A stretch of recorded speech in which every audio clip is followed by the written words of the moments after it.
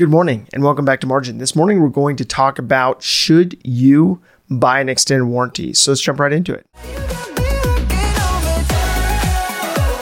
Welcome to the Millennial Margin Podcast. I created this personal finance resource out of necessity as I've watched countless people schedule away, mortgage up, and max out their lives. Margin is simply the antithesis, providing leeway in an increasingly marginless culture. If you want to build margin into your personal finances on a daily basis, this is the podcast for you. So people find a significant amount of peace of mind when it comes to an unexpected financial event occurring and having someone else foot the bill for that. So whether it is an American Home Shield home warranty that covers your fridge that goes out, or it's a road hazard warranty from Discount Tire that covers some kind of tire damage that allows you to get your tire replaced for free, or even some kind of Apple Care coverage for your MacBook that allows you to get your screen replaced for free.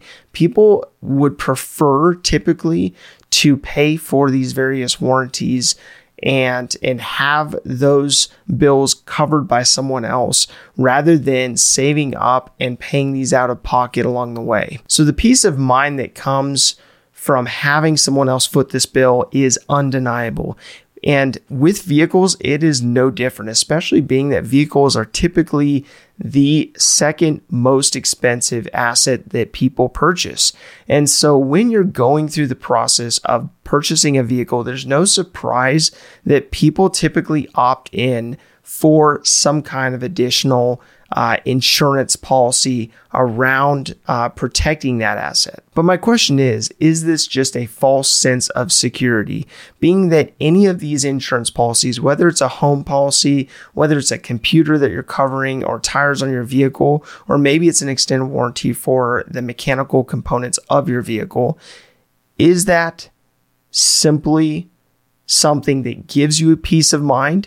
But when you break down the actual figures that go into it, when you break down the actual costs associated to it, whether it actually even makes sense to do. So the question comes down to who really is footing the bill. When it comes to an insurance company who writes a policy for you to adopt and utilize, you're paying a premium, and they are analyzing that data that they gather from all of their various clients to make sure that their premiums make sense based on the amount of risk they're taking on for the various losses that they will have to pay out on. And so when you're going through that process, keep that in mind that insurance companies are working behind the scenes consistently to make sure that the policies that they're writing make sense for them.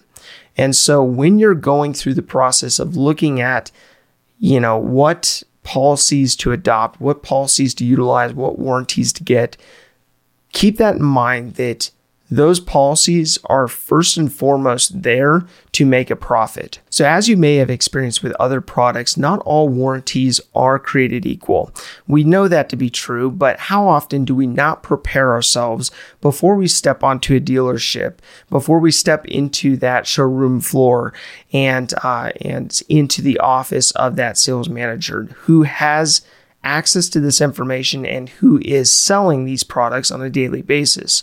So it's important for you to understand what add-ons you are wanting to purchase, what options you're looking at, and what additional warranties you're considering before you actually go into negotiating for this. So most manufacturers have at least a 3-year, 36,000-mile bumper-to-bumper warranty and a 4-year, 50,000-mile powertrain warranty. So at a minimum, companies like Jeep, Toyota, Ford, those companies have a basic bumper-to-bumper warranty as well as a powertrain warranty. So the first question comes down to how long are you planning to keep the vehicle for? So if you are planning to keep the vehicle for a period of time, know that going into the dealership, knowing whether any additional provisions are necessary. So these additional provisions would typically be added to the backside of your warranty and would cover you between the time that you have an expired warranty and the time that you sell that vehicle. Now, with that, if you are not keeping that vehicle beyond the 3, 4, 5 year point, you have to evaluate the risk. How much risk is there that major components are going to fail between when the warranty expires and when you sell that vehicle? But this all comes down to how long you keep the vehicle, the number of miles you put on that vehicle, and the general wear and tear on that vehicle based on how well you maintain it. So oftentimes we have unfounded fears that are not actually based on facts. And unfortunately, what ends up happening is these insurance companies feed off our fears of the what ifs, what could possibly go wrong, and how can we insure against what could possibly go wrong. But what you have to do is take into consideration what is realistic, what is likely. If you're going through the process of vetting that vehicle before you purchase it and making sure that it's highly reliable, that it has a good track record, that it has a good warranty, and that it's the vehicle that fits the seasonality of your life, then you should have peace of mind in the research that you're putting into that vehicle. Now, if that fear still exists, you may be wondering, how do I prevent the fear or reverse the fear? And I believe that part of this comes down to having a plan to spend. When you have a plan to spend and have a category related to transportation where you have a certain amount that you put aside for the purpose of maintaining your vehicle, you're going to build in peace of mind knowing that you are saving above and beyond what it costs to maintain that vehicle on a monthly basis so that you have reserves in place in the event that you do have a component that fails that needs to be replaced. So normal maintenance is not typically covered in an extended warranty unless you get some package that has that provision. But typically, things like an O2 sensor, a battery, a timing belt, a brake job of sorts, those types of things are not typically covered within an extended warranty. And so what you'll want to do is be mindful of the fact that the extended warranty is playing to your fears of what could possibly happen, but looking at what is realistic, what is likely to occur is that vehicle that you've researched, the vehicle that is highly rated, is going to operate as it should based on you maintaining it well. And if there are components that fail, you have a reserve account for anything related to that maintenance line item that it may need. When you budget for a maintenance line item, what you find is that you have fewer emergencies.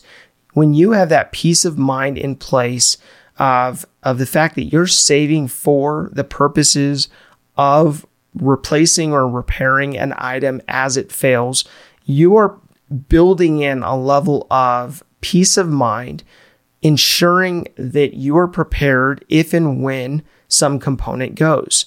And so it's important to think through that process of, okay, if I'm actually building in a plan so that I can replace or repair any items that fail along the way, then what am I concerned about? What am I adding on to the back end of my powertrain and bumper-to-bumper warranty for? So being that the average miles driven per year are between 12 and 18,000 miles, let's assume that you drive a little bit less than that. You drive about 10,000 miles per year.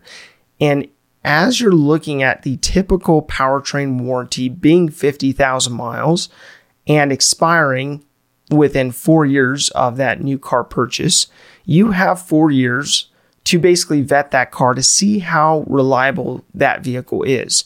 So as you have that maintenance fund working in the background to accumulate funds, over that period of time, you can basically see how reliable that vehicle is, how that car is servicing you well, and whether you need to make a decision before the warranty expires to replace it with something else if it is not being reliable. So again, the factory warranty, the proper maintenance of that vehicle, and proper savings for any maintenance item that would need to be repaired or replaced puts you in a really good position to ensure that you are hedging against the risk and eliminating the need for an additional warranty above and beyond what's provided by the manufacturer. So thinking through that process, that should alleviate some of the fear around being pressured into buying that additional warranty. So a side effect of building margin is the ability to give you space so that you're making decisions without having an emotional response to things.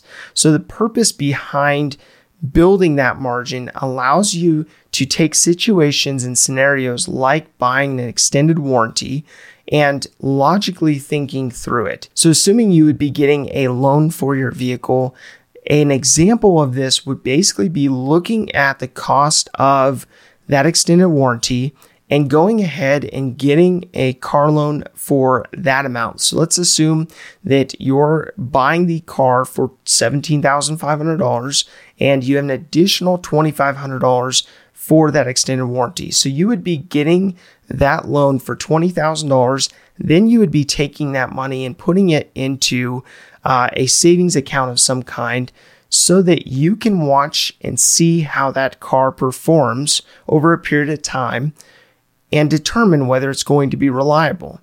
And based on that vehicle proving itself to be reliable, you can then take that $2,500 and put it back towards the principal pay down on that vehicle. I say this because a $2,500 loan against your car for an extended warranty extrapolated over 72 months, which is about the average that people are getting for a term these days, with an interest rate of, let's say, 5.5%, which is around the average interest rate for a vehicle today, would tack on about $40, a little over $40 per month for that extended warranty. So this leaves out any fees or deductibles for actually utilizing that extended warranty. The problem is the fact that over that 72-month period, you're going to end up paying about $3,000 for that extended warranty.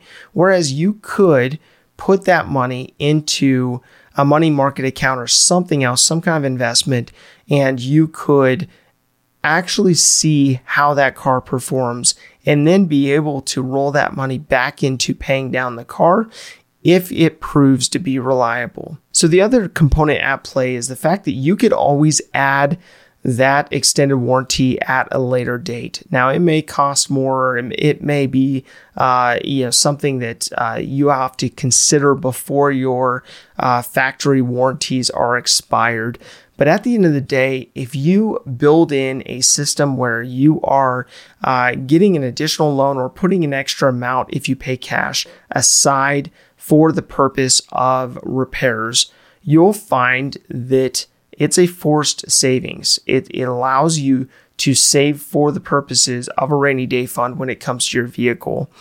And then allows you to build in that routine so that going forward, you always have a maintenance fund set aside for this purpose. Now, if you have already purchased one of these extended warranties at one point for your vehicle, what I would encourage you to do is to look at how reliable your vehicle has been. And typically with these extended warranties, they allow these warranties to be prorated.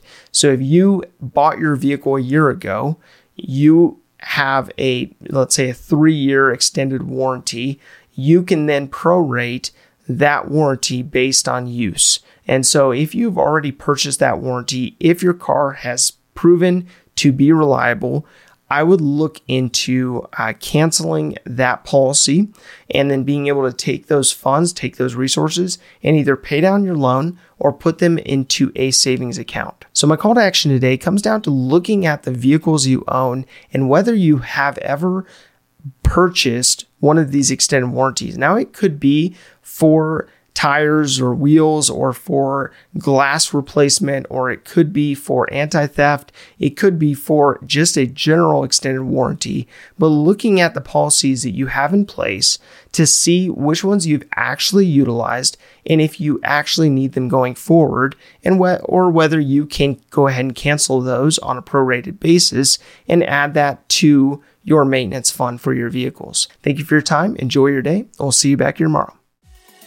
If this information is helpful to you, please do follow, visit millennialmargin.com, or connect with me on Margin's social platforms.